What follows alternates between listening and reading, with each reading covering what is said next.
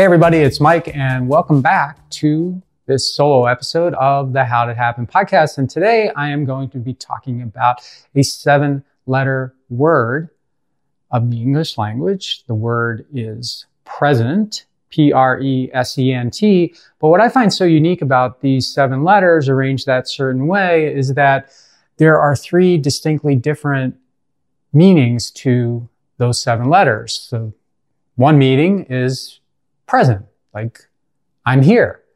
Another meaning is present, like nice gift. And a third meaning is present, as in great speech. I was inspired to do this episode today because today, the day I'm recording this, is the 1-year anniversary of a commencement address that I gave at Brookfield Academy in Brookfield, Wisconsin. And one of the things I talked to the students about during that address was this whole notion of being present.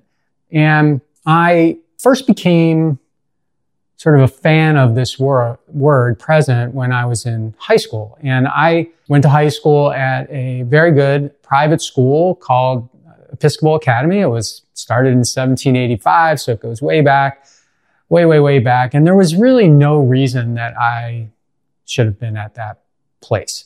I'm exaggerating a little bit because I was there and that means I was supposed to be there. So I always tell people, hey, if you're in the room, you were supposed to be in the room. So there's no imposter syndrome. There's no this and that. But when I'm a kid and I'm going to the school where none of my friends went, so I didn't want to go there. Wasn't in my neighborhood, so I didn't want to go there. Had to get on a bus. I didn't come from the same type of neighborhoods that the kids at this school came from. We didn't drive the kind of cars that the kids who went to this school drove, or their parents drove, at least until they were sophomores or whatever, and got their own cars. And it was just a different world. And I was very anxious about that world. And I remember my armpits would sweat every day. I was bad. And I would try everything and I couldn't do anything. Fortunately, I was able to get past that at some point, probably with becoming comfortable in the school, but it took a long time. But anyway, while I was at that school for all 4 years, every class, the teachers would read call your name out, do attendance or a roll call. And when they called our name, we were only allowed to say one thing. And that one word was present. We weren't allowed to say here. We weren't allowed to say yo.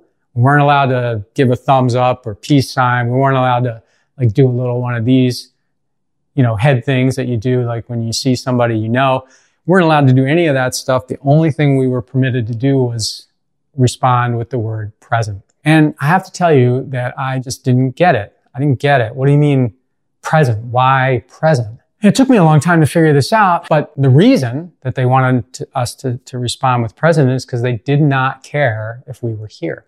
They were thinking anybody can be here. I mean, it's too easy to be here and somewhere else at the same time. Being present, that is different. Present means that you're an active participant, that you're ready for every lesson, for every conversation, and for every opportunity, or at least hopefully you are. And the other thing about presence and being present is it's really the most valuable present that you have to present to the world. You like how I did that? Worked all 3 of them in. And the reason is that your presence is you. It is so uniquely you, and your attention is the most valuable thing that you have to share with anyone, with the world, and especially with whomever it is that you are talking to or engaging with right this minute. And I know it's hard to be present. I struggle with it. You struggle with it. Everybody struggles with it. But you know what?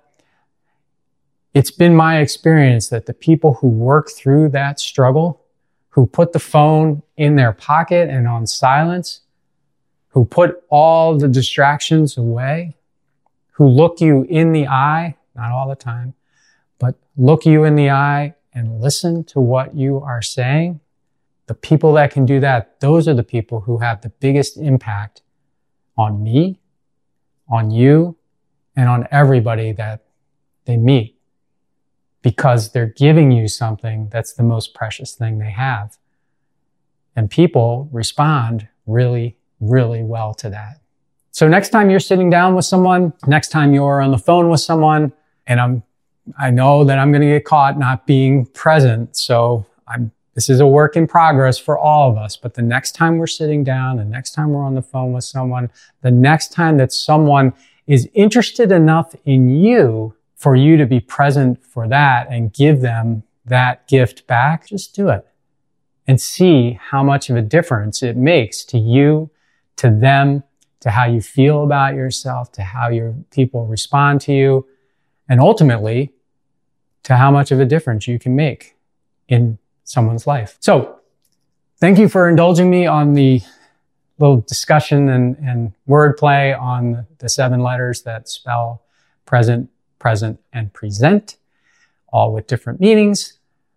And I appreciate you focusing and giving me your presence as you listen to the podcast today. I always appreciate you investing your time in this podcast, and I want to make sure that I give you some value for that time, and I hope I did today. If I did, please consider sharing the episode. And until next time, please also maximize the greatness that's within you. Maximize the presence that you have to give to other people.